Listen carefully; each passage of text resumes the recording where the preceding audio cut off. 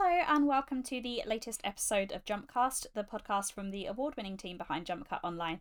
My name is Sarah Buddery and I am your host for today, and I am joined once again by Barry Levitt, and today we are talking about Lilo and Stitch from 2002, and this is, remind me what number 42. film, Barry, because there we go. I never remember, and I try to look at my Blu-ray collection, and every time it is incorrect, because the UK Bunch has of done liars. weird things. They really have. But yeah, I am looking forward to talking about this one, as I think I say most weeks, but there is going to be a distinct dip in quality coming up in the next few weeks. Not in our podcast, No. I might like to say. They will continue to be top notch, but a bit of a drop off in the quality of films as we get further into the early noughties, mid noughties. But this is a really fun and delightful film, but also one that has got some pretty serious stuff in it. So I think this is gonna be a good conversation. How are you feeling about Lilo and Stitch? Yeah, I can't wait. I think it's kind of become like a real favorite. And it's one Mm. that Disney still pushes quite heavily. Which is cool because Mm-hmm. a lot of the films in the 2000s are ones that when we get to and people listening will probably be like, "What's that? I've never heard of Meet the Robinsons." And to be fair, most people haven't, so that's okay. Um, But something like Lilo and Stitch has been pushed still because of a certain character in this movie that is extremely beloved and extremely popular. It has Mm-hmm. spawned many things that I'll tell you all about, and it's become quite a sensation for a Mm. film that was meant to kind of just be cheaper and fill in the gap, and it kind of really blew up, and it's great, and I think it's so different from so many. I think the 2000s are a really interesting time because despite the failures and or successes that happen, a lot of these films are really trying to do something different that we haven't seen Mm. in Disney, and Lilo and Stitch is no exception. And I think it'll be a Mm-hmm. lot of fun to discuss because it's a movie, quite frankly, that I adore. Um, Mm. and I can't wait. Yeah, I do like this film. I am fully prepared for this to be like a Tarzan Emperor's New Groove situation where I start out liking the film and then by the end of the podcast I have really like it. I feel like Um someone should hire me as like someone whose job is to like turn people who like are okay with something, and then eventually, but by the time they're like done therapy with me, they'll love yeah, you are Disney's official hype man, cheerleader, whatever you want to call it. I think it's there's something in it though. I think that when you hear someone speak super passionately about something that they really really love, there's something quite infectious about it, and I think that we've certainly seen that reaction from our episodes as well, where people have been like, "Oh, I listened to this and now it has completely changed my mind on this film, whether for good or bad." So I think yeah, hopefully we are doing the Lord's work, as they say, and encouraging everyone to revisit these wonderful films. And I'm ready. I'm ready to love this film even more by the end of it. So I think it's time to get stuck into it because I it. know we're gonna have tons to say. So I will not forget the IMDb plot description this week because I've been very bad at that recently. So Lilo and Stitch is about a Hawaiian girl adopts an unusual pet who is actually a notorious extraterrestrial fugitive. That was a lot of big words to say in one go. Okay, right. It's over to you. Yeah. Tell us all the things we need to know about Lilo and Stitch. I'll try. So we're looking at the mid to late 90s once again. This film came out in 2002, but we always have to go back just a little bit before. And Michael Eisner is getting concerned, and not the only one, a bunch of Disney executives also are getting concerned that the Renaissance started so strong. You know, the first, or really from Beauty and the Beast to Lion King, those three films, Beauty and the Beast, Aladdin, and Lion King, shattered imaginations as to how much money animated films can make, and they did it back to back to back. Um, but all of a sudden, Pocahontas has come out, Hunchback has come out, Hercules has come out, and they've none of these films have lost them money, and none of these films have been a disaster by any means. They've all been profitable. But all of a sudden, the profits just aren't anywhere close to what they were at the beginning of the 90s. Um, And they're also looking towards what they have on their slate of development, and they've got Fantasia 2000, the movie that eventually became The Emperor's New Groove, and Treasure Planet, our beloved space pirates that uh, Clements and Musker really want to make, and will eventually. In fact, they do in our next episode. Um, but all these films are quite expensive, especially Treasure Planet using all this deep canvas technology, and Atlantis using the deep canvas technology. And these films that are coming up are really expensive. And if they're going to continue to not make a whole lot of money, then there's a problem. Um, so they decided to look back and kind of take a page from my favorite era of all eras, the Golden Age, and kind of deliberately go about making a film with a much lower budget, similar to Dumbo in 1941. So the execs approached Chris Sanders, who was one of the head storyboard artists at Disney and a co-writer of Mulan. And he was approached to pitch an idea, and he had just the thing. He actually created the idea for the character Stitch all the way back in 1985, who was originally a character designed and pitched as a children's book, which was unsuccessful. And then there were some ideas of maybe turning it into a short film, which were also unsuccessful. But it seemed that finally there was a chance to make something about this mysterious Stitch character that could work as a feature film. So, the kind of new goal was to set up and develop a concept that would feature him in a feature. And the story would require a remote, non-urban location. And originally that was going to be Kansas, and that makes me think that I would really like a Wizard of Oz and Lilo and Stitch crossover. I think the world doesn't know that they need it, but maybe if it happened, Mhm. they realized they would need it. Then again, you'd have to recast obviously everyone in the Wizard of Oz, so it probably would not be worthwhile. But still, you could animate it. It could be fun. I'm into it. Mhm. Um, hear my pitch. Hear my plea. Make it happen. But what they eventually decided to do is go to the island of I'll try my best. Kauai. I think I don't. They never really say it in the actual thing, so I can't tell you how to say it. But I'm doing my best. Kauai. I'm just gonna say Kauai because it's Kauai apostrophe I. I think that's pretty close. In the Hawaiian Islands, and no other film had ever taken place in Hawaii before. And it would be a really exciting opportunity to kind of take Lilo and Stitch in a new, exciting direction. So they got Dean DeBlois, who was the co-writer of Mulan as well, and he was brought in to co-write and co-direct Lilo and Stitch. The animation team visited Kauai extensively, and their tour guide kind of explained this concept of ohana, which is funny because it's probably next to aloha the most well-known Hawaiian term, and that's almost certainly because of this movie. Um, everyone who watched the film in the 2000s, because they all watched Lilo and Stitch, can tell you. Basically, if you were born in the 90s or later, you probably know that ohana means family, whether you have been to Hawaii or not. I have not. Um, and that idea of ohana really became central to the story in Lilo and Stitch. And the animators were faced with kind of an interesting task, and the story was going to be interesting because they would have really realistic aspects of employment and finances and social services and things like that, and combining these kind of financial struggles that a lot of Hawaiians were dealing with at the time. And there was a recent at the time in the early 2000s and late 90s and economic downturn in Hawaii and the US. So kind of talking about how they would deal with that while combining this kind of serene and incredible beauty that the islands possess. And they would get some voice actors for example, the voice actors of David and Nani, Jason Scott Lee and Tia Carrera, are both native Hawaiians, and they really worked with the writers to kind of rewrite the Hawaiian characters' dialogue, giving them a proper dialect and also adding kind of colloquial Hawaiian slang to make sure that the characters actually sounded like they were from Hawaii, which is refreshing. And we're going to talk, I think, a lot about that because there are a couple other films in Disney's past where they set it in a certain location, and it has nothing to do with that location. And I think I think it's always fun to revisit those. So it's nice to see that they kind of learn from their past mistakes. Disney's always kind of looking back to look forward.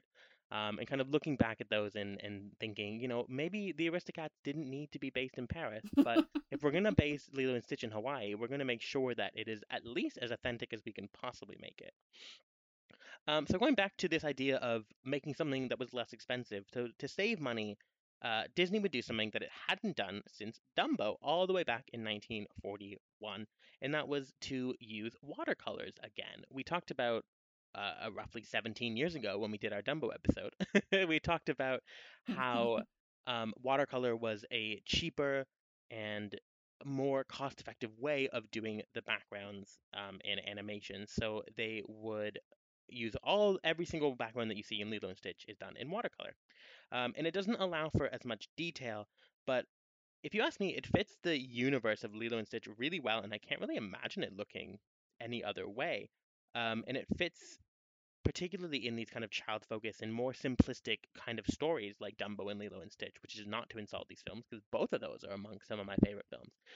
But it just kind of fits that kind of mood of it wouldn't necessarily work in something like Atlantis or in one of these like big budget epic sort of things, but it seems to work exceptionally well for a story like Lilo and Stitch. There were also limits on the kind of numbers of people per frame, which helped cut costs, as did limiting the special effects shots, or at least as much as you can when pretty major plot point in your film is that there's an intergalactic alien that has appeared on the shores of Hawaii. So, they did the best they could to kind of limit that while without preventing it from like not making any sense. They were still going to have CGI and they were still going to use spaceships and aliens and things like that, but they wanted to not go too overboard with it like they would do in the next film and they did in the previous film in Atlantis. Hand-drawn cells were colored digitally, and the film largely avoids the really expensive and really timely, and by timely I mean it takes a really long time, not of the time, but really expensive and it takes a long time sort of style of deep canvas, which is pretty much entirely in our next film. And the execs decided to have the film produced in Orlando. This is the second of three Orlando studio based films. The first was Mulan, and the last is Brother Bear. And they managed to complete Mulan without going over budget, which is not easy to do for an animated film. So they thought it would be perfect to place the film in the Orlando studio. And the music in the film is quite unique. There are two original songs which were written by Mark Keali Ho'omalu and Alan Silvestri, who also did the film's score. But the film largely features the music of Elvis Presley, who has 5 songs in the movie. This includes a pop cover by the A-Teens, and that's the A star Teens, just for a spelling clarification. And Winona Judd also does a song, not an Elvis song, her own song, at the end of the film. So in the wake, this is a pretty interesting thing. Is they didn't run into too many difficulties in terms of making any big changes or things like that, and it's a far cry from kind of the crazy complications of something like Emperor's New Groove. But the time this film was released was in 2002, um, June 21st, 2002 to be specific. So when they were working on it, 9/11 happened, and there was a sequence in the film that was going to be Stitch, Nani, Jumbo, and Pleakley hijacking a Boeing 747 and flying it through downtown Honolulu to save Lilo. Which obviously, basically, they kind of said when they were making the film the day after 9/11 happened, they got together and said, "What can we do to change this?" There was no kind of debate of whether they should keep it. I think it was just kind of like this is a no-brainer that this has to be different. Um, but they did indeed change it, and what they did is they flew Jumba's spaceship instead through the mountains of Kauai. And they did this largely by replacing the CGI model of the Boeing with the spaceship. And in a way, that's kind of one of the advantages of CGI. Instead of having to redraw every single frame, you can just kind of replace it with another CGI model. Obviously, it wasn't that easy, but it's a lot easier than redrawing every single frame. And only a few shots had to be completely reanimated, so they were quite lucky, really. There's also a little kind of weird change that exists between the UK version of Lilo and Stitch and the US version of Lilo and Stitch. And in fact, the Disney Plus version of Lilo and Stitch is also different and in line with the UK one. Um, Towards the beginning of the film, when there's that really funny but also really sad bit when Cobra Bubbles comes and kind of checks on the house and everything is going as wrong as it can possibly go, and then he leaves and Nani chases Lilo around the house.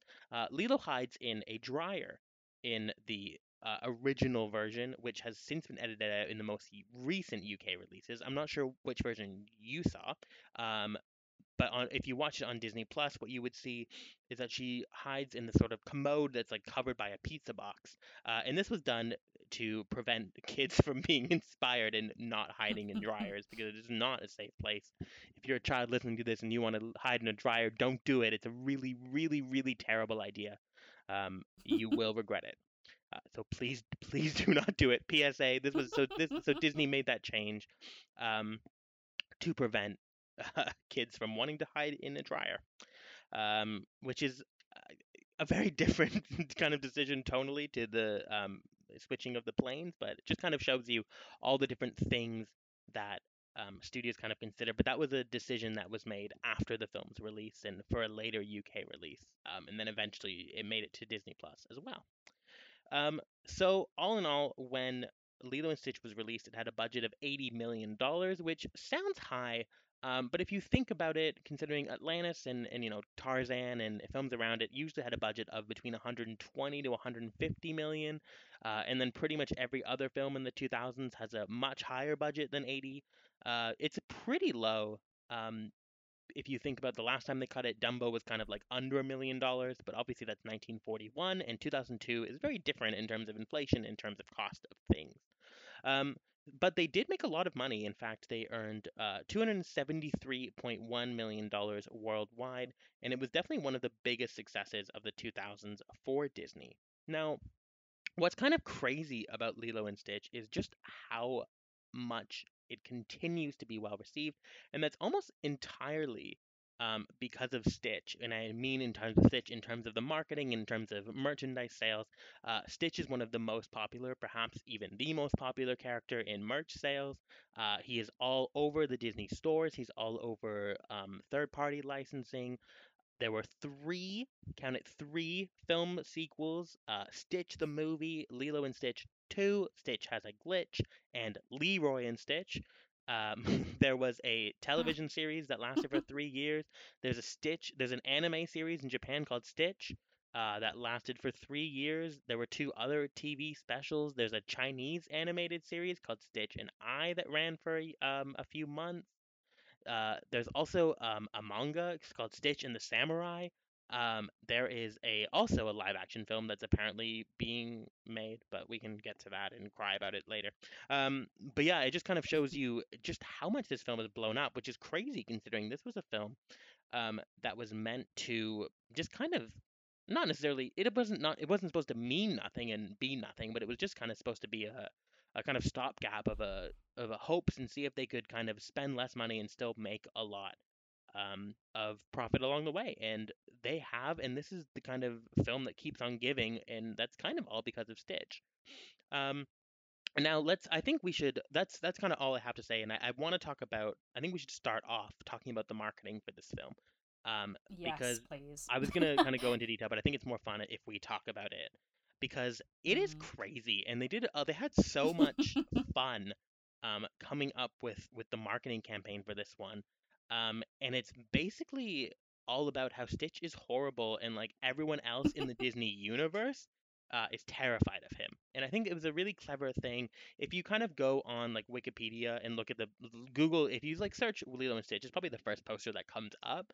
But it's Mm. like a picture of Stitch in the middle, and then it's like loads of classic Disney characters. You have Dopey, Pumbaa, Rafiki, Belle, Beast, Pinocchio, Jiminy Cricket, Tinkerbell, Sebastian. Um, Ariel's like Finn. She's like too scared. She's like flown off the poster. Um, Jasmine, Aladdin, and Genie are all kind of like on the fringes, looking absolutely terrified of Stitch. And it is, and the tagline is "There's one in every family," which is hilarious. It's a brilliant poster.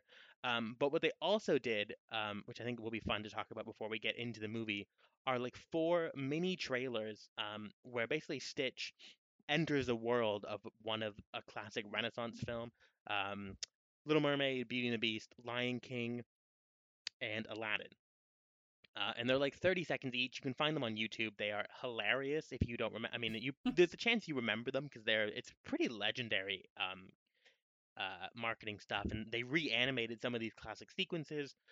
All the voice actors returned to like speak for a brief moment, and they were all really shocked to hear that they were supposed to kind of actively revile Stitch, because obviously, if you're the voice of Ariel, if you're Jodie Benson coming in to promote a new Disney film, you probably wouldn't expect to be disgusted by the character that you come in to talk about. But here we are.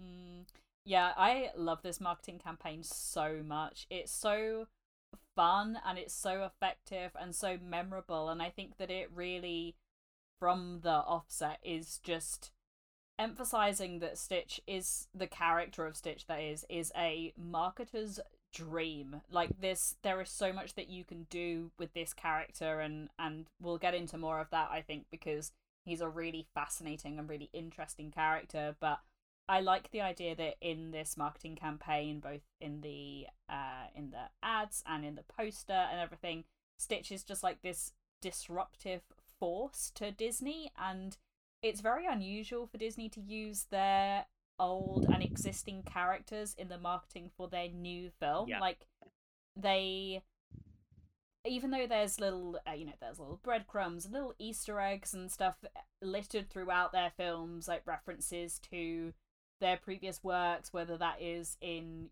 actual sightings of the characters in the background. We've tried to pick out most of those when we've seen them, but to use them so blatantly, I think, in the marketing is really, really interesting. And you sent me a video which was like all of those trailers kind of like just in one handy little 3-minute YouTube clip, and they're so funny and they're so well done, because it's that sense of familiarity. Like, here's the classic Disney, the things that you're used to, these beautiful, memorable scenes. Like, you've got the ballroom in Beauty and the Beast and A Whole New World, and the Ariel singing on the rock, and the Pride Rock, Simba being lifted above in the Circle of Life.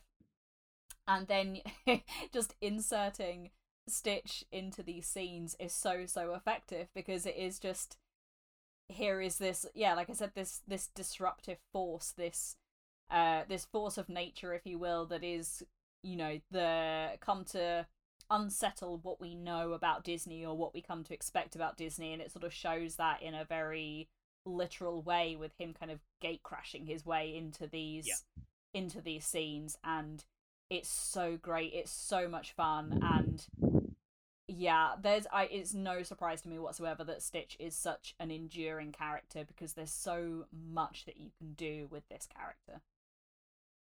Yeah, absolutely. It's I think it's what's really exciting about the campaign is it's so different to anything that we've kind of seen before. And it's interesting because they rely quite heavily on nostalgia to market and kind of pitch the next film, as does pretty much every company. You get a lot of film trailers that kind of feel like they're copying kind of the essence of another film to get you excited, because it's like, oh, if it's like that, if it's like maybe like The Matrix or something, then that's exciting because I love The Matrix, so this film will be good, and so on and so forth. But here they're quite literally taking sequences that you know and love and kind of spoofing them like right in front of your eyes, and throwing Stitch in, and the fact like Stitch brings down the chandelier in Beauty and the Beast dance, and they have to like dramatically roll to get away. And she's like, find your own song, and it's just like, it's really like they all hate him, and they're all really annoyed by him, and it's all kind of, it's just so clever, and it's the kind of stuff that you remember. And I don't really remember trailers from like years ago very often. I barely even watch trailers now, because I prefer to go in as blind as possible most of the time. But I can say I remember these when I was a kid. I remember these from almost 20 years ago, and I can't think of any like other campaign that I have distinct memories of that, from before the last couple years. Like, this was ages ago, when I was a kid, and I still like remember it like it was the other day. It's probably my favorite. Not that I think of my favorite ad campaigns very often, but this is probably it. Yeah, I distinctly remember the Lion King one, and I didn't realize I remembered it until I watched it again, and then I was like, oh, I've definitely seen this. I've definitely seen this before. So it wasn't that it wasn't memorable, because obviously it was. It's just that I have a terrible memory. So until I'm prompted on something, I will not remember. But I was just whilst you were sort of doing your intro bit and you're talking about that Stitch being a really enduring character and how is sort of like it's still incredibly popular in terms of merch and everything. I was just having a look for just out of interest how many different variants there are of Stitch in the Funko Pop figurines. And let me tell you, there are a lot. And this film does so much with this character that it's pretty much like every outfit, every form that Stitch takes is forever immortalized in plastic in one of these Funko Pop figures. So just sort of like scrolling down the page. If anyone's not familiar, Funko Pops are these very collectible sort of 3-inch figurines, very cute. There's tons of them. I used to have a lot more, but I had to downsize my collection for space more than anything. But I still have a couple. But Stitch ones, oh my goodness, there is Stitch in his little spaceship. There's Hula Stitch. There is Stitch on a tricycle. Halloween Stitch. There is Stitch with the frog. Stitch with the ducks. Stitch with the when he's got the little cape on and the sort of bikini top on his head. Stitch as Elvis, of course, that's a classic one, but just he really is a marketer's dream, and it's not surprising to me at all that he is still one of the most popular pieces of merch that you can buy. Like, you can get him on, cushions or Anything. t-shirts or There's anything that nothing you want. Stitch is not on. I think they just Yeah. released like a new like kitchen line with like Stitch aprons and stuff. He's everywhere. He will show up.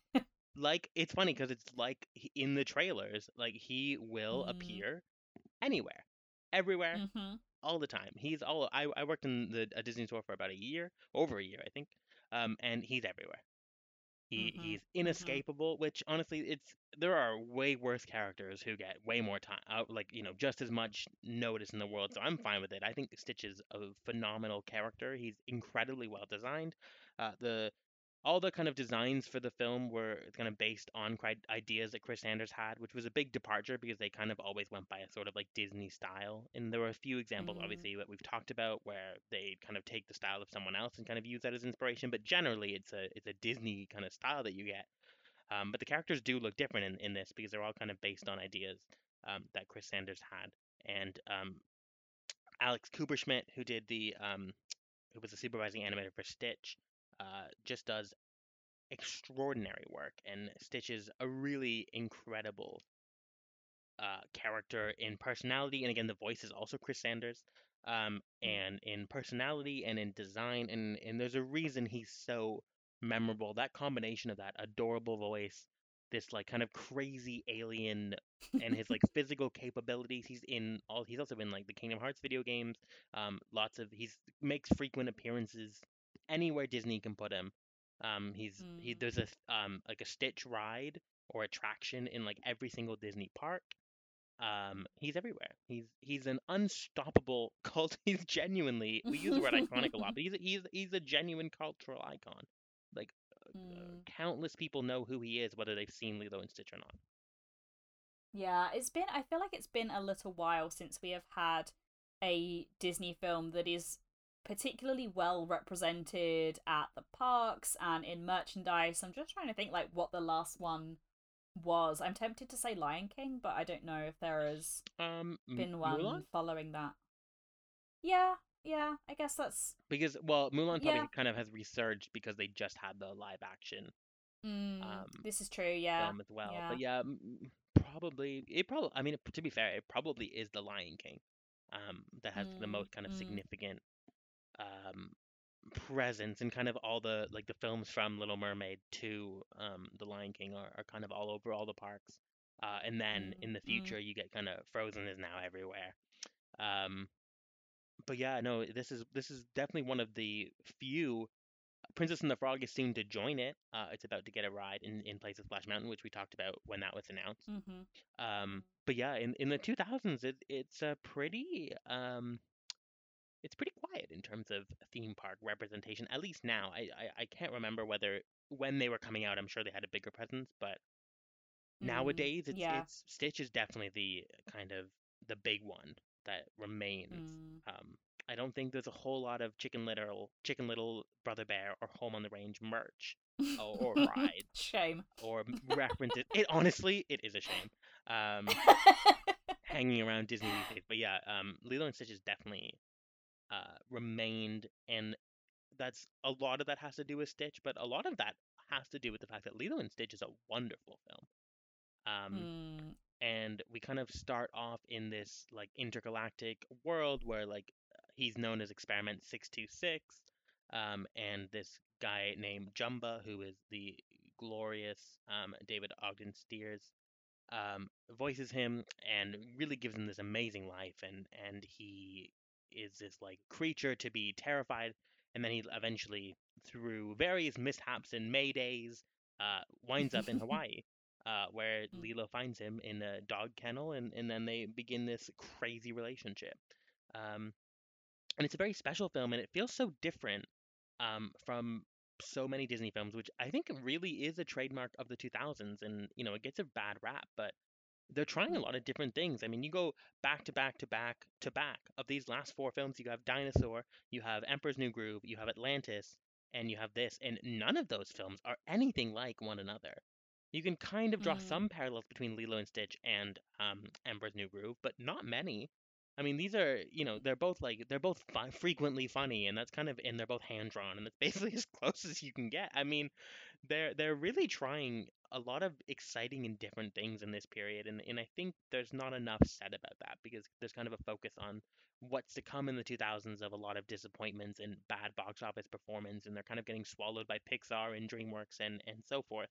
Um, but they're really trying new things, and kind of the 90s were really relying on a certain formula um, to Mm. make them successful. And that's not a bad thing. Obviously, many of the most memorable Disney films of all time are from that Renaissance period. But the 2000s is Mm. really kind of reminds me in some ways. I'm not saying it's equal to the Golden Age at all, but it's kind of that era where they're really like kind of pushing and trying to see what else is out there. It might be this time around more desperation and the sense that other companies are encroaching on what they do and making more money from it, rather than the Golden Age where the kind of sole mission was to blow everyone's minds and their own minds and constantly break boundaries of artistic ambition and ability. So the motivations are probably very, very different. But it's kind of exciting to see them try so many different things in such a short period of time because these four films are released between 2000 and 2002. Mm. Mm. And Treasure Planet is also, I believe, 2002. Yeah. So, Yeah. that's five films that are drastically different from one another, released over the period of 2 years or 3 years, 2000, Mm. 2001, and 2002. That's pretty crazy Mm. to me and very exciting. Um, Obviously there are various degrees of success. I wouldn't say we were fans of Dinosaur, um, or not necessarily huge fans of Atlantis, but I think this is a real victory for Disney, in kind of because they're about to very soon after a couple films kind of depart fully, almost fully, from hand-drawn animation entirely. And Mm. this is a really great example of hand-drawn animation that works beautifully. So I guess maybe let's talk about how it looks. Yeah, absolutely. Was a big fan of how this film looked, and it's funny, I didn't really twig that it was going back to that watercolor style until I sort of started my research, and then I saw that it was the first film since Dumbo to use watercolor backgrounds, and I was like, oh, that's why it looked so different, because we've seen these really dynamic backgrounds and this sort of increasing use or leaning towards the use of CGI, and we've just come off the back of a very CGI heavy film in Atlantis, even though it is this sort of hybrid of hand drawn and CGI. And when I started watching Lilo and Stitch, I was like, oh, this looks and feels very different. Like it feels like a real throwback. And I love that about it. I really, really love the way this film looks. It's really quite refreshing, I think, in this era of a lot of big CGI heavy animated films, and that goes for other studios as well, like not just Disney, where most other animation studios were putting out pretty much entirely computer generated output rather than hand drawn. It's really only Disney that were still kind of doing hand drawn. And I think maybe that's why I like the look of this film so much, because it does feel like those older films. And I think I said on our Fantasia 2000 episode actually that this whole podcast process has turned me into a bit of an animation snob, because I it's just made me realize just how much I prefer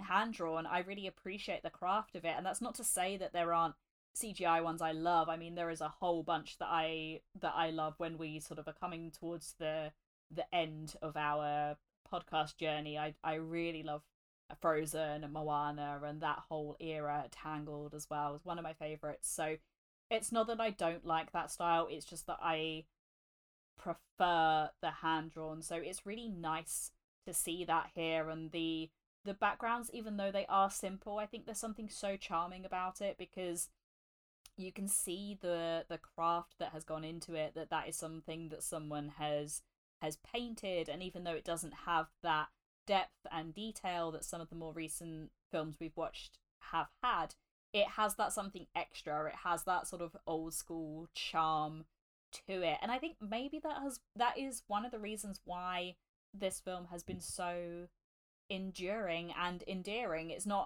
a lot of it is in the characters. Like, yes, we've spoken about how Stitch is this just kind of marketing dream and a really great and popular character in Disney's history, but I think that this is one of those films where if the hand drawn is what you're a fan of, and if you are fans, like we are of the golden era and of the Renaissance and those eras of Disney, this sort of feels like it could slot into either one of those quite comfortably, even though it's very, very different in its style as well. But I love the way this film looks, and I really like the character design as well.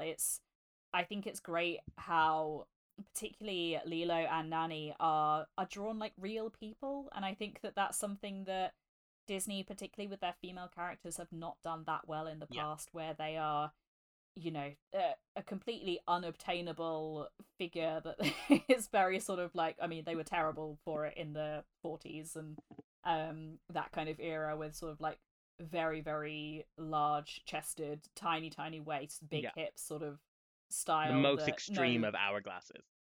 Yeah, like no real person actually looks like that. Whereas in this, it's just like, no, these look like real people.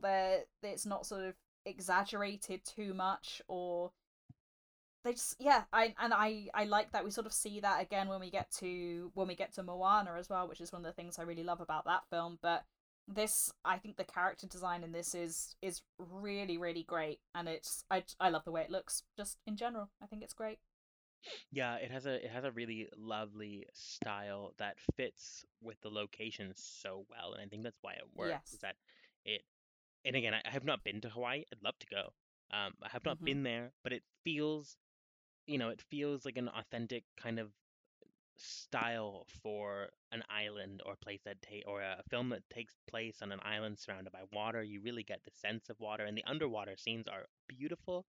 Um, Mhm. I haven't seen like really great underwater scenes really since The Little Mermaid, and then before that, like Pinocchio. It doesn't happen very often in Disney, and they don't go underwater very often. Um, Even in something like Atlantis, you would expect a lot more underwater sequences than what you get in Atlantis, which is mostly like caves. Which is fine, but like you Mhm. would just assume a movie called Atlantis would have a humongous portion of it taking place underwater, which it does Mhm. not. Although I will say the underwater scenes are great. But you don't get a lot of underwater stuff, and we kind of start the first kind of thing we see when they get to Hawaii is the fish underwater and then Lilo swimming underwater, and it's just the cutest thing Mhm. you've ever seen. Lilo is such a adorably designed character, and she's not like grossly skinny, and in fact she's wearing a kind of dress that covers her whole body anyway, which is lovely because she's 7 and that makes sense. This is how kids typically dress, and it's Mm. great to see, and yeah, the style really kind of welcomes you into this world really beautifully, and the contrast between the kind of space stuff and the Hawaii is really great because I think the fact that it's all kind of watercolor backgrounds really helps kind of like bridge that gap of like two completely different Mm, worlds. Like they have, if they had gone like all out and done like extremely accurate, like super attention to detail kind of backgrounds, it would have really kind of been jarring to switch over to Hawaii. But I think keeping that watercolor thing consistent really helps bring it to life.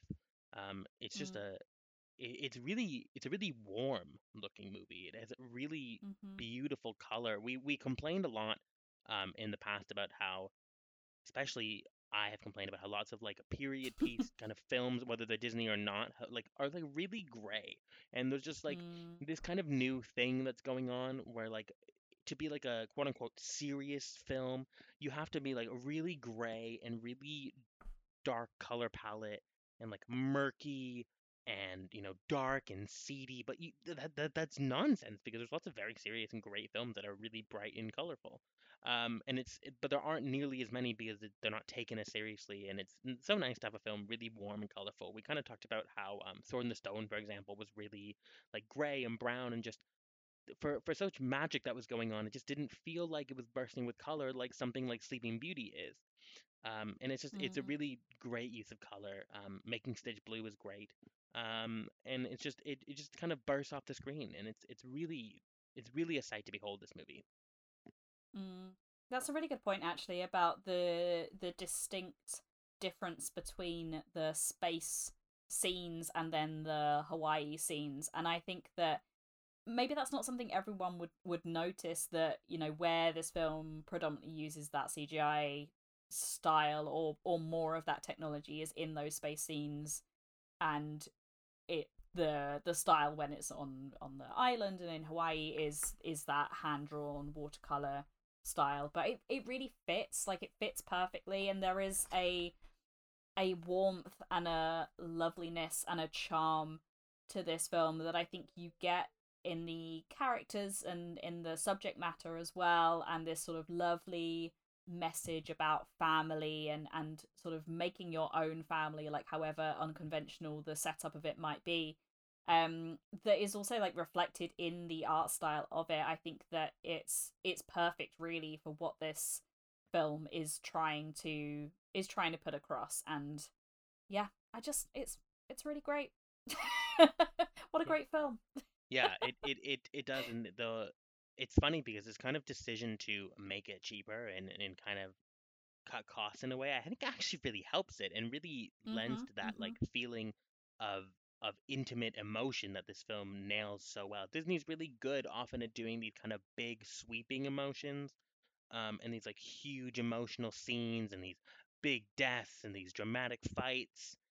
And this film doesn't. I mean, it has some actually really well executed action, but it doesn't have a Mm. whole lot of it, and it's really kind of uh, a very different Disney film in the fact that this is a really kind of slower film. It's also its main focus is on a relationship between sisters, and this is kind of the first, well, second, because I mentioned it, Pocahontas and her friend Nakoma, and then now we have it again, and it's even bigger and kind of more blown up to be kind of the main story here, which is about Mm. sisters and their relationship. And we've kind of talked about how it's so rare to have um, any film, animated or not, focus on a relationship between two women and their friendship, and their Mm. sisterhood Mm. and their love for one another. And it also deals with financial struggles, loneliness, and depression, which are not the kind of Mhm. key words you see buzzing around really any other Disney film. Um, Mm. Disney films are, they're often about princesses or princes who are, wildly wealthy, and financial concerns have never come up in Disney before. Um, it's not a thing in most films. In most films, in fact, you see people living in like these huge houses while they're saying that they're like the most poor person in the world. It's like, okay, well, how do you have an 18 bedroom house? Okay, great. Or Mm. like people with financial struggles who happen to have like a huge apartment in in the middle of a big city that is not possible. So it's nice to see a film kind of recognize that they're really struggling to upkeep this life because both of their parents tragically died not that long ago. And Nani, I don't say they I think they say explicitly, but I think the general consensus is that Nani is 19, around 19, and then Lilo's around Mm-hmm. 7. So she's kind of thrust in. She's a young, barely an adult, like a late teenager becoming a young adult. Most people would be like in the middle of university at this point. And she's kind of thrown this responsibility of being both a sister and like a mother to Lilo, and she's trying to find consistent work, which is hard because she doesn't have anyone to take care of Lilo while she's away. So Lilo either has to come with her, or she leaves Lilo alone, and she's not allowed to do that. Um, but it's all real, and they fight and bicker like siblings do, can relate, but they also love each other like siblings do, also can relate. And it's a balance that they really get well, and I think this kind of stripped back approach to not have so many people on the screen and to just kind of really laser in on a few. That there are sequences that have lots of people, but generally it's only about 3 for the most part: Lilo, Stitch, and Nani. There are other great characters, but it's mostly about those 3. Um, and it just we had just had Emperor's New Groove, which was really 4 characters, which was really small all of a sudden, but now it's even less. And it's just it really works, and it's a really beautifully told, intimate story that Disney hasn't approached before Mm. or again. Yeah, it was it was a really refreshing change of pace, I think, especially since we just watched Atlantis, which had all the characters in the world, and I All really of struggled.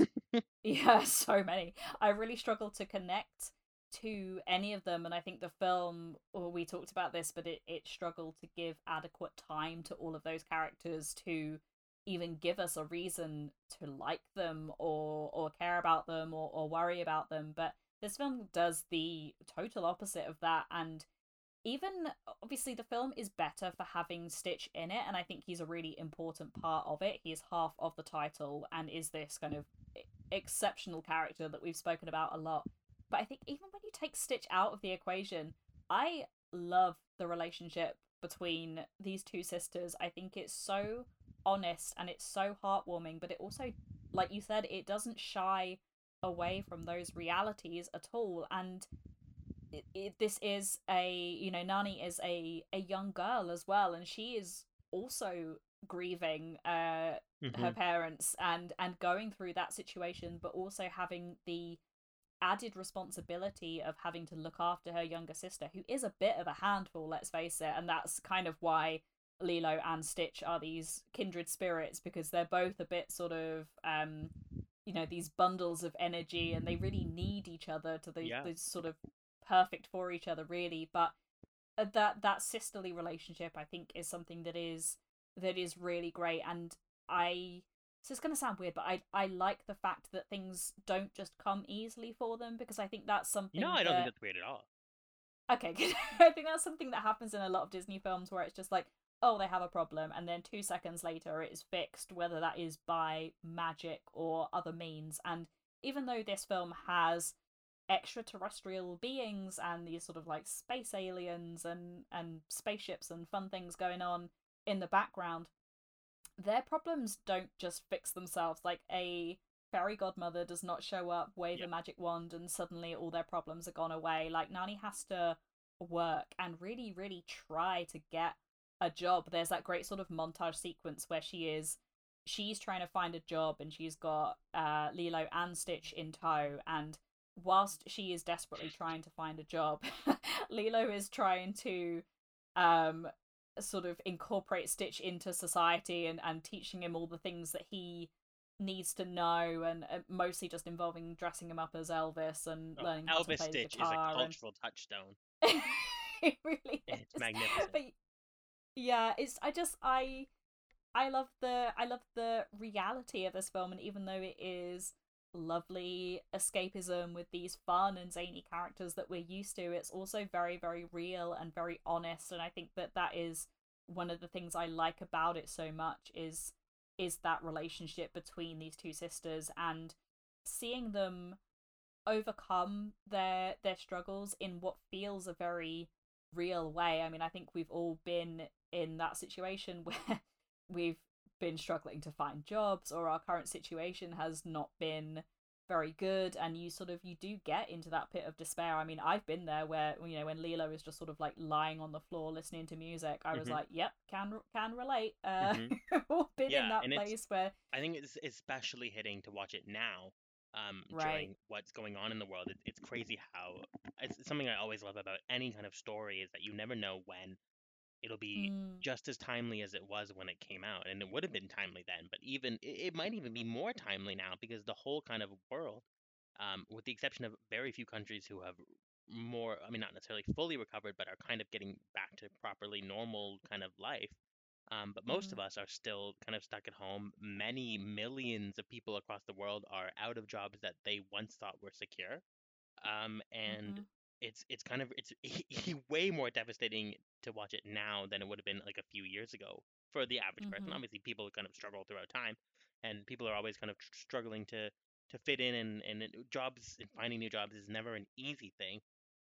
But particularly now, it just feels that extra bit crushing almost, to yeah. watch her really struggle. And it's not like, there's no trust fund, there's no nanny, there's no like other family around that can help them out. Mm, David, who is her kind of, sort of, almost boyfriend, um, is amazing, and their relationship is probably, honestly, probably the healthiest Disney relationship.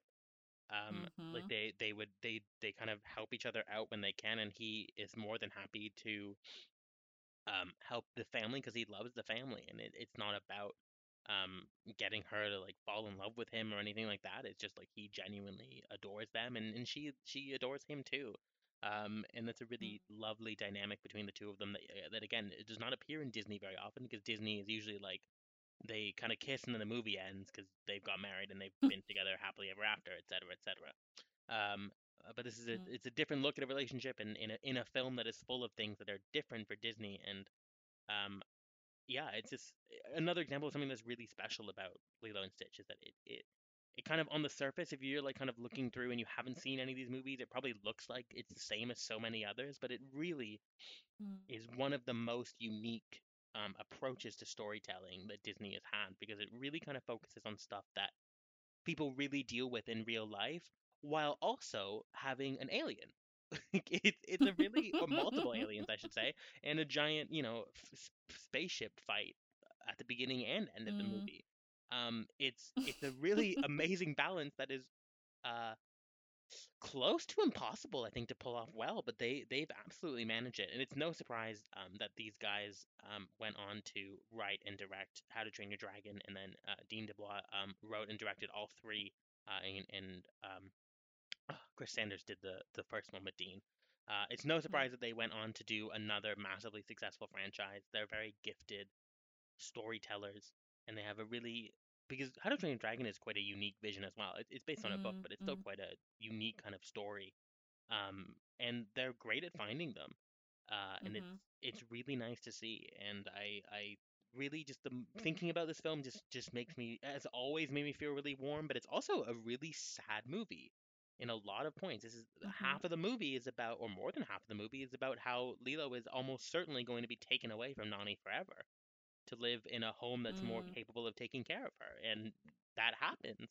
Obviously, they're not mm, officially, fully separated, but there is a moment where, at night she's kind of singing to Lilo and holding her, and they're devastated because she's gonna have to leave, and it's heartbreaking because it's a thing that happens to tons, an indescribable number of families throughout the world that unfortunately aren't able to make ends meet for various reasons, and they're not able to care for the ones that they love. It's very sad, and not something that you would ever, I don't think, expect to be in an animated movie generally, because the general mm, perception is, animated stuff is kid stuff, which I think we've proven wrong many, many times. But many other films have also done that, and more recently, there's even more adult animation coming out, which is great.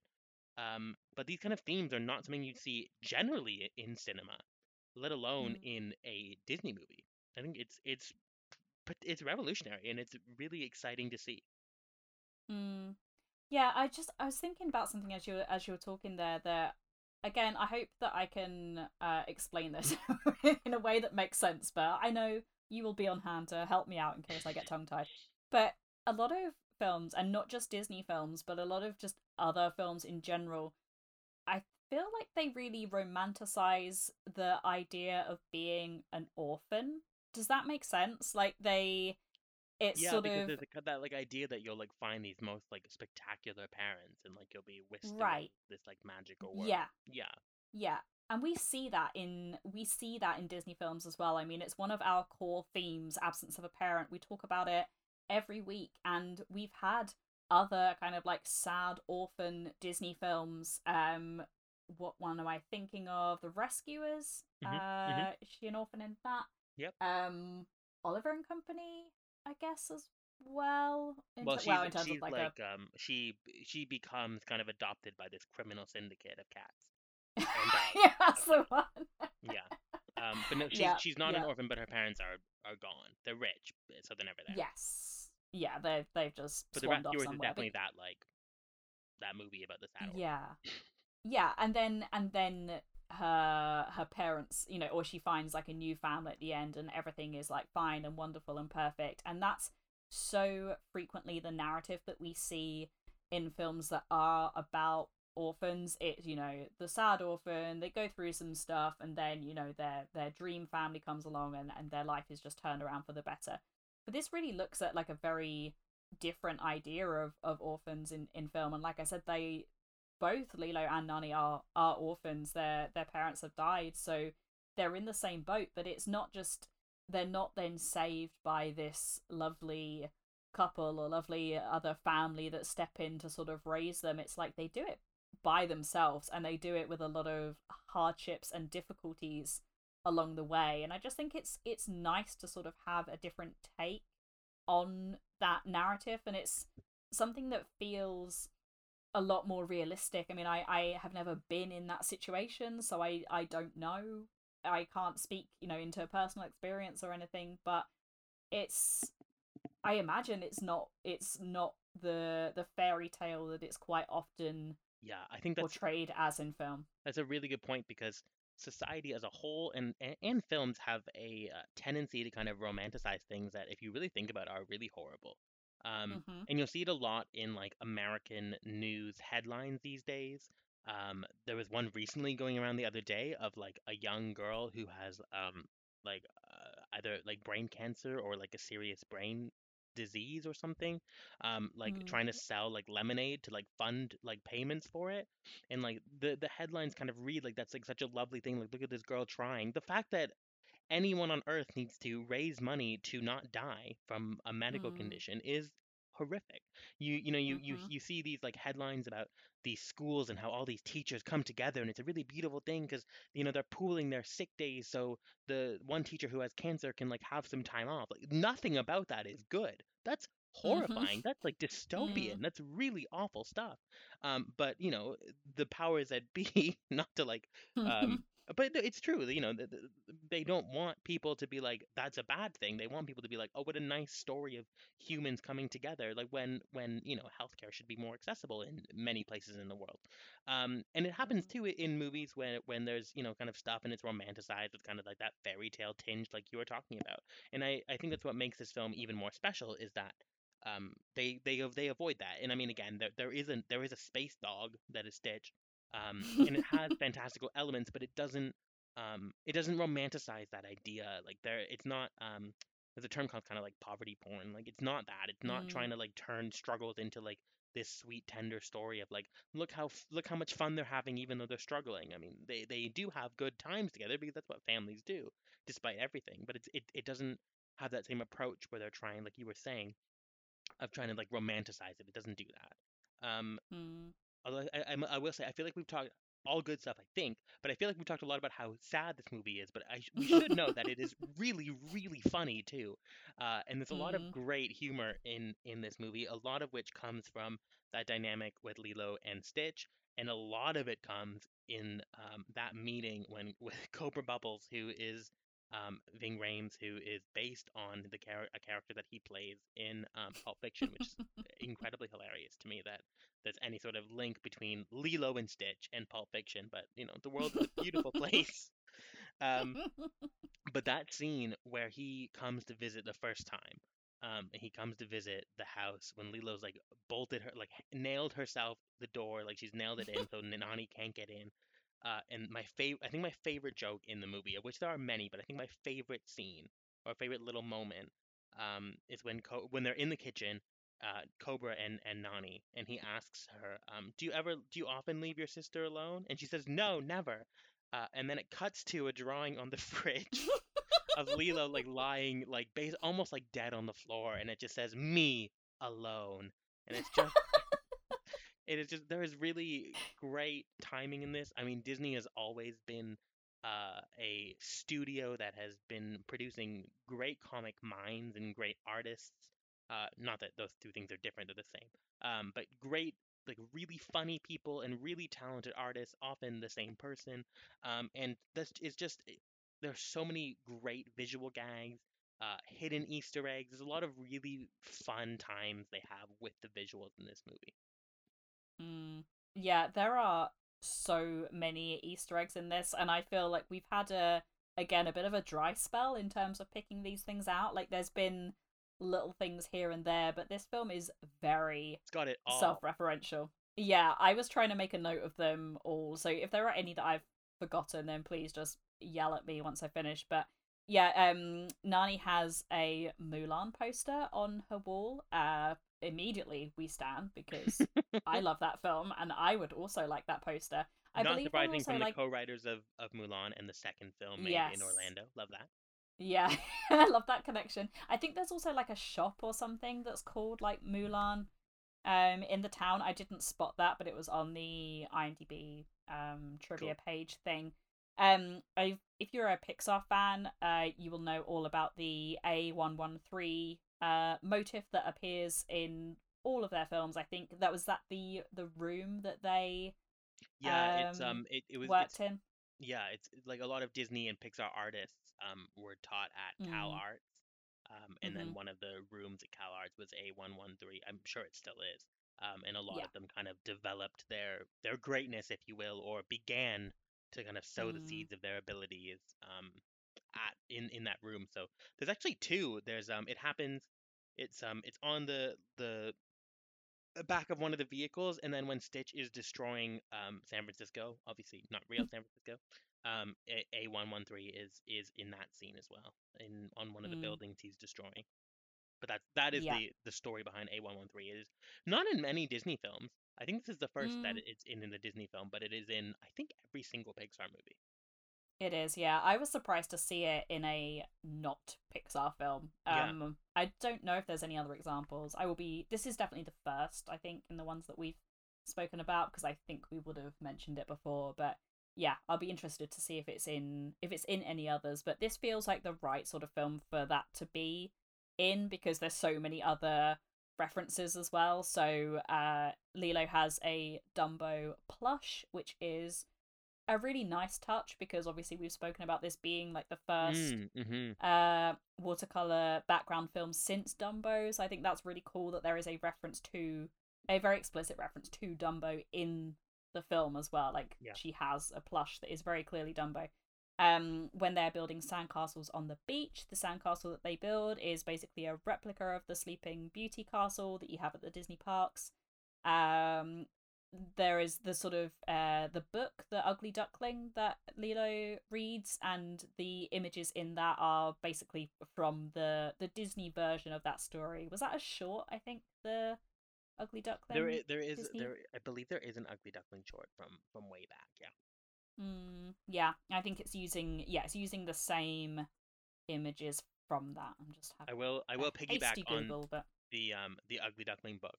When hmm when Stitch is going through the books to get to the Ugly Duckling book, there's a couple really funny ones, but one key one was called, let me see, where did I write it down? Where'd it go? I literally it was literally on my eyes, and then I was like, oh, I'll tell Sarah about it, and then it vanished. Fire eating for fun and for profit. Which I would like to read that, to be honest with you. I hmm would hmm I would like to know how to eat fire at all, but I would like to know the differences of eating fire for fun and for profit, and the nuances and the politics behind that. I think would be really fun. mm And there was hmm another book that kind of poked fun at like Hawaii, like tourist to Hawaii, which I appreciated those little references. But yeah, Mm, it's loaded with a lot of fun. And also a lot of yeah. Elvis. Um, which is cool because you know you'll this is the first Disney film really that features music from an artist that is then referenced in the film, and is Mm, actually kind of like in a way a character in the movie because he's kind of like this spiritual um, guide almost for Lilo. Like yeah, mm, Elvis Presley is like kind of the like ideal person for for Lilo, which is really fun. But mm, yeah, it's the first time there's been kind of like a major artist or any musician it kind of explicitly referenced in the universe of the film. Like, you have to believe that in The Lion King, the lions don't know who Elton John is. Tarzan does not know who Phil Collins is, etc., etc. The bears and Brother Bear, when Phil Collins returns, do not know who Phil Collins is either. Um, but it's funny because this is kind of the only time that a musical person or even indeed even like a real life person is a really key kind of moment in the film when his music plays a role, which is exciting because this is kind of the first. This is a contemporary film. It's set now or it's set in or the early 2000s, um, mm, and it's kind of the first one that has like real explicit references to like real people and including like a mm. literal photo of Elvis Presley, not an animated drawing of him. Yeah, it's a nice touch as well because is it Blue Hawaii, the Elvis Presley Yeah. film that is set in Hawaii? So yeah, there is that like connection, I guess, with the place. So it's not just like a random person that they've chosen. Obviously, he is an incredibly iconic and well-known musical figure, but you could just imagine that, Hawaii being a sort of being an island as well, and Lilo having this real connection to Elvis Presley. Like maybe that was something, she watched that film or listened to Elvis's music like with her parents or something, and that is something that she has carried through. So it's a reference that makes sense. It's not just like let's shoehorn this A random person's artist, music definitely. in. Yeah, yeah, Yeah, and it's he was very a big part of Hawaii when he did Blue Hawaii. And I don't know Elvis that well, but I mm, know that Hawaii is a very important place to him and Hawaii too, and vice versa. yeah. I'm just scrolling through. I don't know that much about Elvis's films in particular, but yeah, there are a couple. There's Paradise Hawaiian Style, There you go. from 1966. So yeah, there are more than one film that he did in Hawaii, and I think he sort of had like a bit of a connection with the place as well in terms of doing shows there, and yeah, I've seen There'll that be some like picture. Elvis I Presley fans screaming at this, be like, "You fool! He's actually blank blank blank." I don't know the answer. But yeah, I think Yeah. that's a really cool thing that like this is the first time we've kind of seen like a we get lots of pop culture jokes and references. Aladdin has loads of them, but you don't see like Genie acts like Jack Nicholson, but you don't see Jack Nicholson in Aladdin. Mm, You see Genie mm. impersonating him. This is you see Elvis Presley is there. Elvis Presley is a plot point. Everyone knows in this film who Elvis Presley is, and it has Elvis Presley songs, which I think is quite cool. Yeah, and I think they're used really well as well. Did they like? You might not know the answer to this, but did they have any problems in terms of using that music for the film? Because obviously, I know sometimes when you're using an existing musician's work, that the licensing for it can sometimes be a bit of a pain. But I don't know for sure, but I would think if Disney wants to get their hands on music, there aren't many people who would mm. say no because they would pay whatever they want, whatever the people ask, and most people would be most estates. I mean, Presley wasn't around in the 2000s, but most Mm, estates of people would be happy to have their music as a key part of a major film. So yeah. I would say probably not. I think particularly as it's obviously very affectionate towards him as well. Like you said, he is kind of a character or a plot point in That this they film. adore, So yeah. yeah, yeah, and it's a nice tribute in a way, I think, as well. And the music plays a really important part in the film. But shall we talk about who we stan Oh this heck week? yeah. So in our notes that we make sort of for the show to attempt to keep us on track, I almost made it David, who is Nani's boyfriend. And my sole reason was just, well, he's a lovely character, but my main reason was just because he is an absolute snack. But an Aw, honourable man. mention, an honourable mention to David, who continues in that wonderful pantheon of lovely, handsome men in Disney films that we Top have spoken quality about. gents, and he's probably the loveliest one. He's probably the best one to have a relationship with because he's genuine and caring and like would do anything to support you in your life. He's Yeah, the and one who gets her a job. He's the one who finds the job for her. He also saves Stitch. He There's no what film a in that good thing. guy. We're now just changing. No, we're not changing our This minds film's a because lot we're. shorter and a lot sadder without him. Yeah. Also, as well, just kudos for having a character who. I mean, we talked about how like his and Nani's relationship is one of the healthiest ones in Disney, but also it's like pretty progressive as well. That here is a young guy who is basically willing to take on a surrogate child in a sense because Lilo is young and she needs parents and they sort of form this slightly unconventional family where Hmm. he's kind of like a father figure to Lilo and also deals with her having a slightly wild aggressive alien dog pet thing. So um David is a good guy, but he is not our choice. Not the main choice anyway. He's a very high honorable mention this week. But our pick for In This House We Stand is the lovely Pleakley, who just is his what's his title? Like is he called like Captain Pleakley or something, or is it It's just Pleakley? a good question.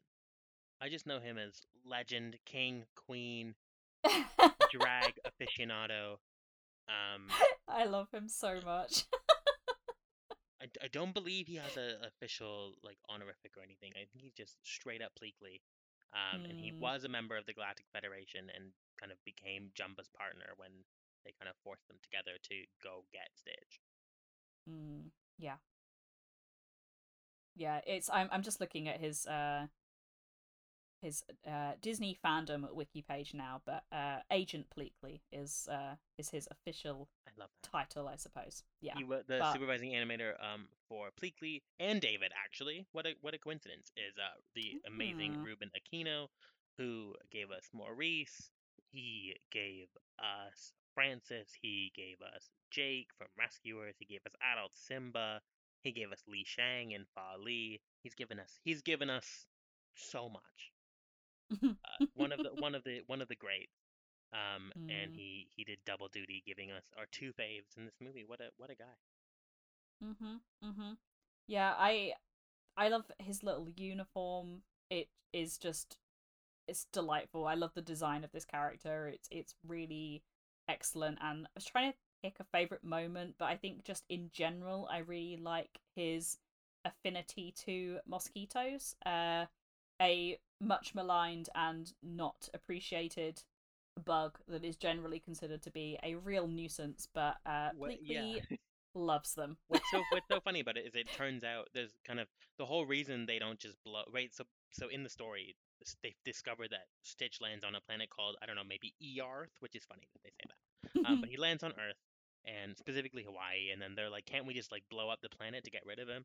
And then Pleakley storms in because mosquitoes are an endangered species and they're trying to protect them. But it turns out they're not, and Cobra Bubbles, way back in Roswell in the 70s, as part of the CIA, convinced an alien who must have been Pleakley that mosquitoes are endangered. So he's trying to protect something that doesn't necessarily need its protection. Um, but I think it just makes you love him all the more. Mm-hmm. Yeah, and I love that he spends the majority of this film in drag as well. I mean, we stand for that Yeah, alone, I and feel. I think that's my favorite moment is when they're like at the kind of luau place where they're doing the fire reading and stuff. And he I actually don't even know if Pleakley is confirmed as he or she, which I think makes him even better. mm, But Pleakley is presents largely as male, so we'll go with he.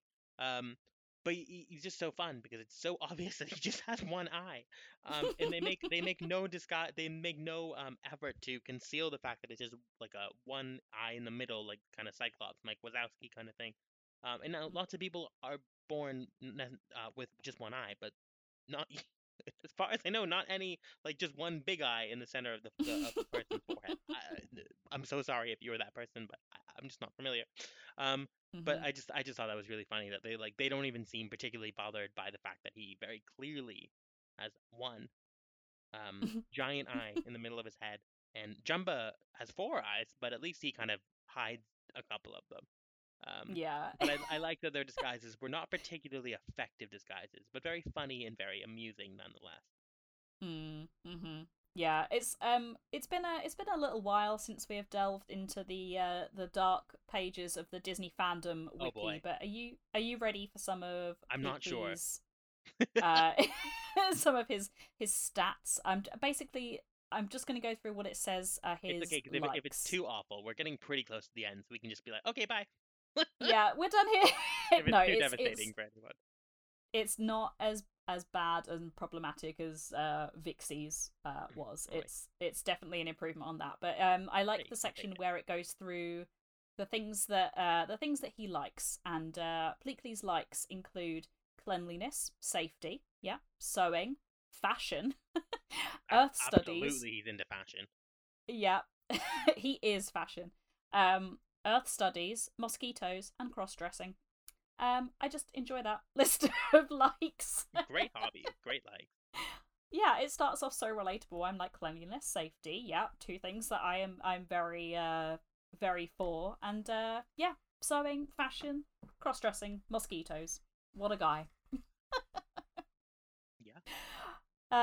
Yeah, okay, that was our choice for In This House We Stand. What have we got else we need to cover? Let me have a look. Well, normally we spend a long time talking about villains, but this film, Yes. I mean, I don't know if there's really like a, I don't know if Gantu is like a really a villain. I mean, he's just trying to Hmm. protect the universe and eliminate what they perceive to be the biggest threat to ever exist. And I'm not going to argue Hmm. that there's a true villain of this piece because I don't think there is. Well, the true villain is society. But Hmm. Hmm. yeah, I don't think there's really a villain in this. Although I do say I really like Gantu. I like that he's kind of like a giant elephant, and you don't really realize how gigantic he is until he is on Earth. And like Mm. he walks past Nani, and you can just see that he's like 5 times the size of her.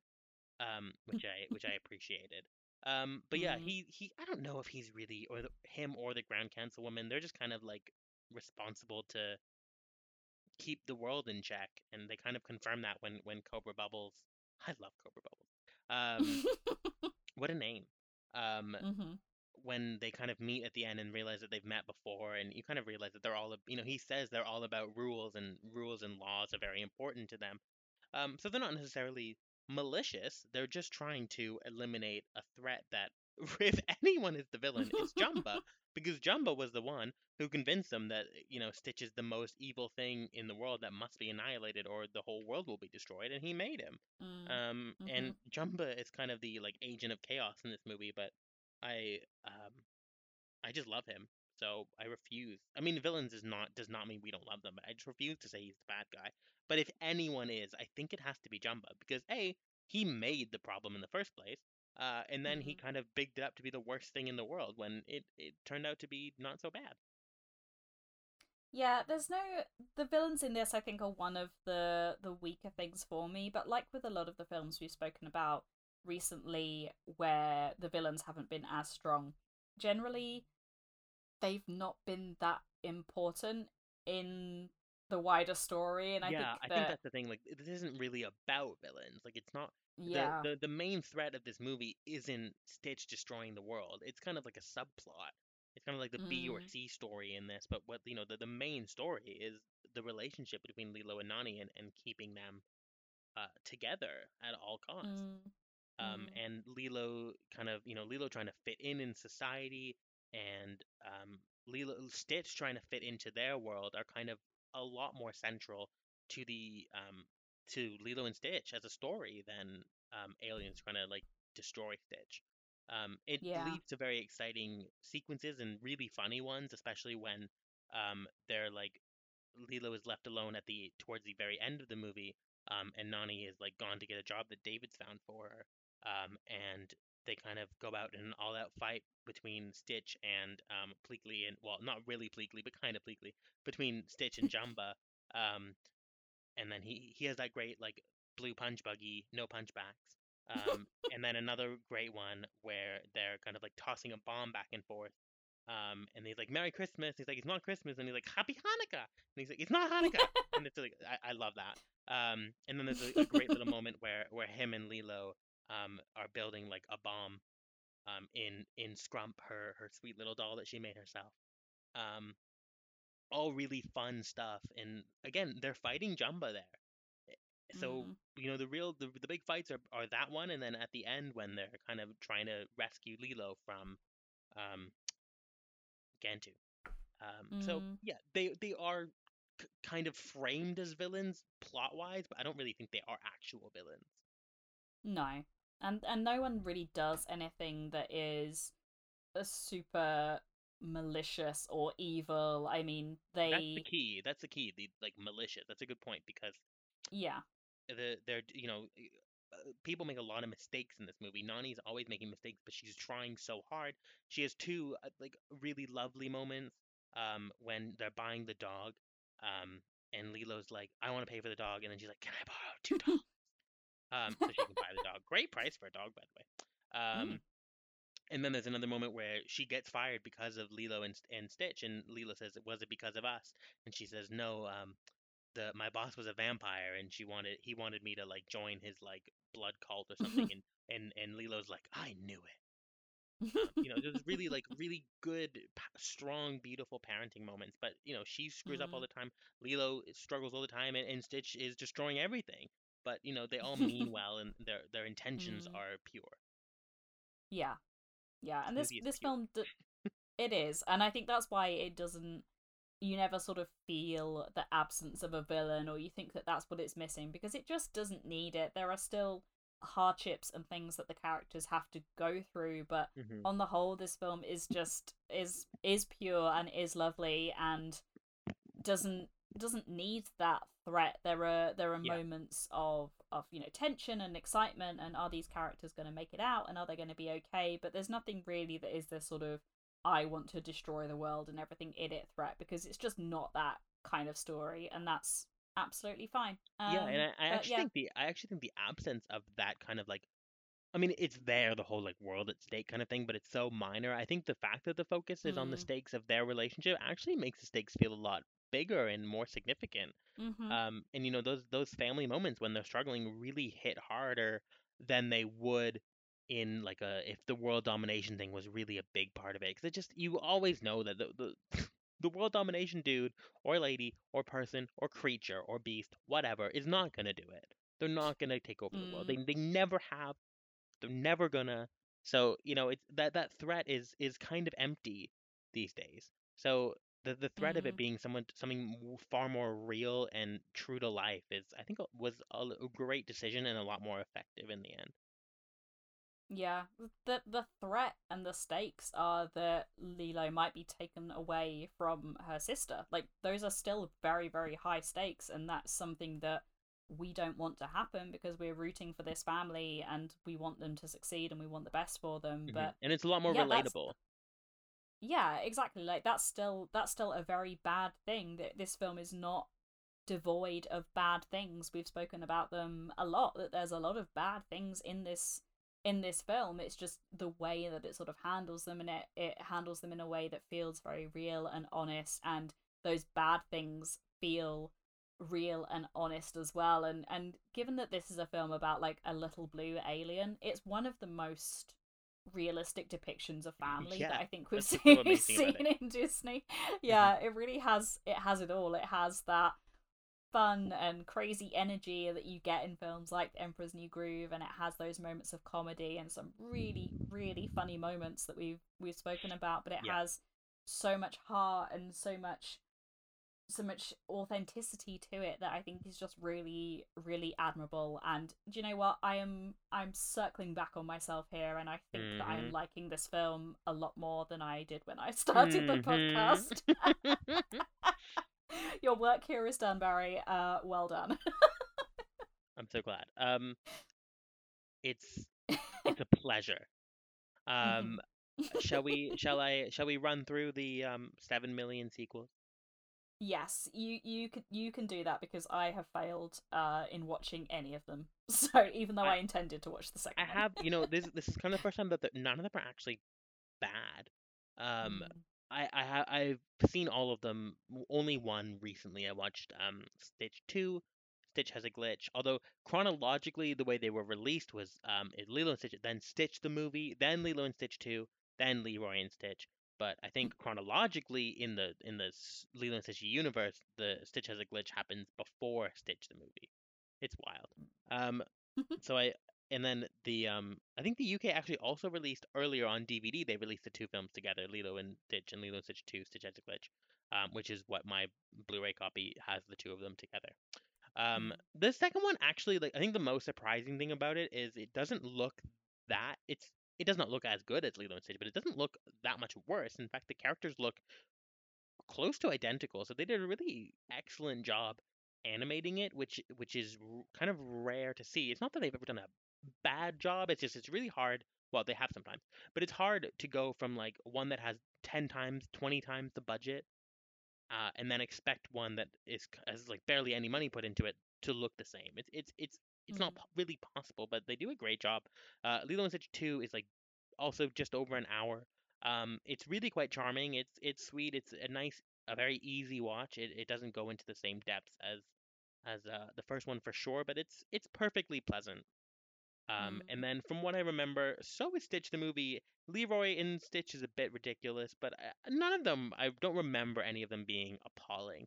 And if you're a big fan of the Lilo and Stitch universe, they're worth having a look at. And the Lilo and Stitch TV series was amazing, and all 65 episodes are on Disney Plus, and I'll probably check some out because I think like every episode is like a new one of like Stitch's cousins. Like he's experiment 626, which means that there's 625 before him. And then like each episode kind of introduces a different one, and they're really really fun. And they were really popular, and people are still angry that that show was canceled because Disney has a tendency for their animated series to kind of cancel at the 65th episode, kind of regardless of success. And so people are still bitter about it. I think I saw a couple petitions floating around. I don't know how those are going. You never know. And there are plans for a live action remake to go straight to Disney Plus. I can't even fathom why they would do that. Well, I can. That's not true. I can't even fathom why anyone would want that. Mm. Um, and I have nothing else to say, and I refuse to say any more words about it, except it is apparently coming at some point. I will say that I don't want it. And once again, Disney, I implore you to stop Please, making we're begging live you. action remakes. One day they'll listen to us and we will feel satisfied in knowing that we have done a good thing in this world. But until then, It's a story that is so suited for. I mean, they all are really, but this is a story that is suited so much for animation. Like something like hmm Hercules or maybe like a Tarzan. Like those, those. Well, Tarzan has its foundations really in kind of live action films and stuff in the early days. Um, and those I can see maybe translating kind of okay, probably not, but maybe. There's some that I can see, but Lilo and Stitch is at the very very low. If I was to rank all of them in terms of like what might work, it's probably pretty close to the bottom. I don't see it. hmm hmm Yeah, I don't want it and I don't need it. Okay, let's end on a slightly more positive note, but in our sort of wrap up of the four themes. So do you want to take us through those? Yeah, this one's a bit. Well, I would say it has two of them pretty strongly. Mm. Sidekicks, not really. I mean, I don't think that like I guess David is probably as close to a sidekick as you can get because his whole kind of thing is to help Nani, and Mm. then therefore their family. But I don't think anyone is really like a proper sidekick in this. Man in Nature is pretty central. We get aliens, I believe, for the first time. Um, Mm-hmm. I mean, when else could they have been? This is only like the second film that like comes anywhere close to like sci-fi. So I'm gonna go out on a limb and say this is definitely the first one. We're about to get way more in the next one. Um, and the whole thing is set in space. So, I guess technically maybe everyone's an alien. I don't know. But we'll get there next week. Um, and then there's a lot about Hawaii and their relationship with nature and particularly with water. That's really touching and really well done in this film. absence of a parent is the whole story. Really, is the fact that since Mm-hmm. their parents have passed away, they have to kind of fend for themselves, and they're always longing for them. And there's a really kind of beautiful thing throughout the film where Lilo has a photo under her bed of her family all together. And then the very last thing you see in the credits before it goes to, kind of black and just listing the credits is the photo. Again, we've seen it's kind of been destroyed a little bit from the big fight in the house when Jumba and Stitch have their face off. But it's mostly intact, and then Stitch has been added in the bottom right corner, and it's such a lovely image to end the film on, as a way of saying, he's kind of not filled that hole, but kind of um, they have a new family, and like in fact he says at the end of the film, he says, "This is my family. I found. I'm gonna try not to cry saying it. This is my family. I found it all on my own. It's little and broken, but it's still good. Yeah, it's still good. Um, Oh. and there is, yeah, it's. I think this is the It's this is so like the lovely. second. I think this is like the first one we've watched that I teared up watching this time. So Mm-hmm. that's something. Maybe there was another one. No, Tarzan. I violently stopped. Um, Never mind. But that was in the credits, so I guess I don't know if it counts. Actually, no, I cried multiple times throughout. I'm lying. Um, this is the I think this is the second one that I I, Mm-hmm. I got a little. There's been a couple that I've gotten like misty eyed. This was one. There was only one that I've violently couldn't even like to speak. Anyway, enough about my tears.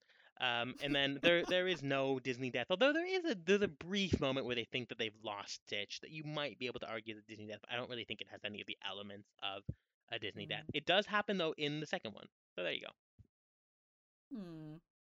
Interesting.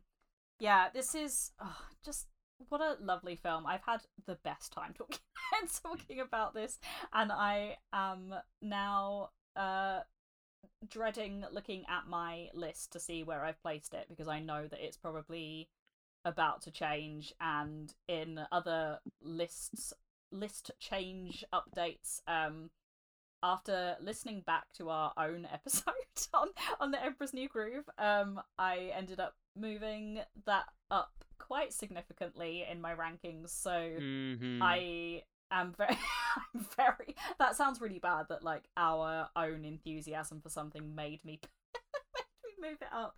But I Well, what think it else just would you base it reminded on me except your about. own enthusiasm? Well, yeah, this is true, That's and exactly it what you should just base it on, is your own excitement for it. It's your list. yeah, because it's I love talking about these films so much, and sometimes I have a very short memory for after we've stopped recording, I instantly forget everything that I said, which is why I listen back to the episodes to make Mm-hmm. sure I didn't say anything Relatable. stupid. Yeah.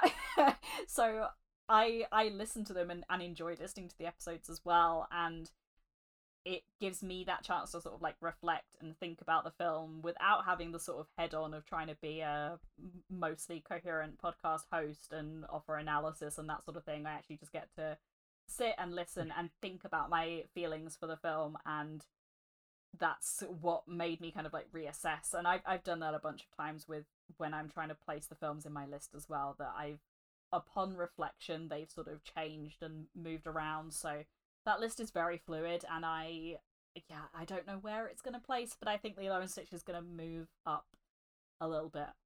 Stay tuned. We'll reveal our lists when this is all said and done. And I'm very interested to see, particularly how they differ to what we started with originally. Mm-hmm.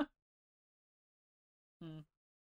Yeah, because I know there's one film in particular for you that has climbed dramatically. I think anyone who No has one listened could to a previous possibly guess episode, from me mentioning it every episode except this one. every episode, It might it have is a something to do with skill. a great mouse. Who could say? It may, who is possibly some kind of sleuth. There may be So a rat again as well. yeah, Who knows? There's no way of knowing. the greatest criminal mind. Yes. Okay. The before world's greatest. before we make this another chance to stand Great Mouse Detective, we of course, we of course want to thank our amazing Patreons who support Jump Cut, and they are Chris Wilson, Let There Be Light Productions, Zoe Baines, Daryl Griffiths, Sam Luck, Orla Smith, Peter Hodgkins, Andy Meakin, Fabiana Rosas, Hamish Calvert, Martin Richmond, Manuel Bento, and Per Morton. So a big thank you to those guys and to all of our other Patreons as well. You can find out how to become a Patreon on Jump Cut's website and look at the different tiers you can give out, starting from as little as £1 and going up to £10, I think, or even a custom amount. Whatever you are able to give is very much appreciated. So do go and check that out. And Barry, I have gushed about this film so much and about the wonderful time that we have had together talking about it, but just my heartfelt thanks once again for a great conversation and for making me fall in love with this film even more than I did already.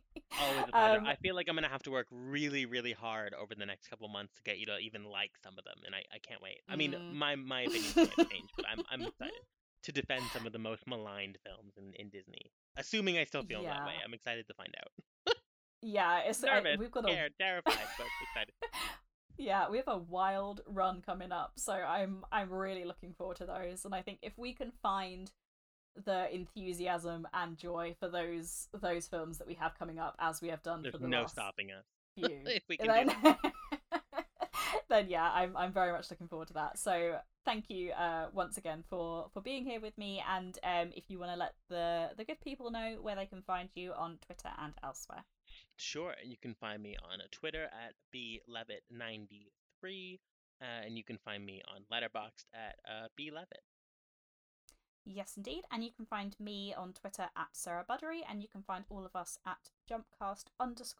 You can check out all of our written reviews, features, interviews, news, and more at jumpcutonline.co.uk, and go straight to jumpcutonline.co.uk/jumpcast to find out where you can find all of our podcast episodes. The next Jumpcast episode will be dropping on Monday, and we'll be back with a brand new Disney episode next Friday. We'll see you then.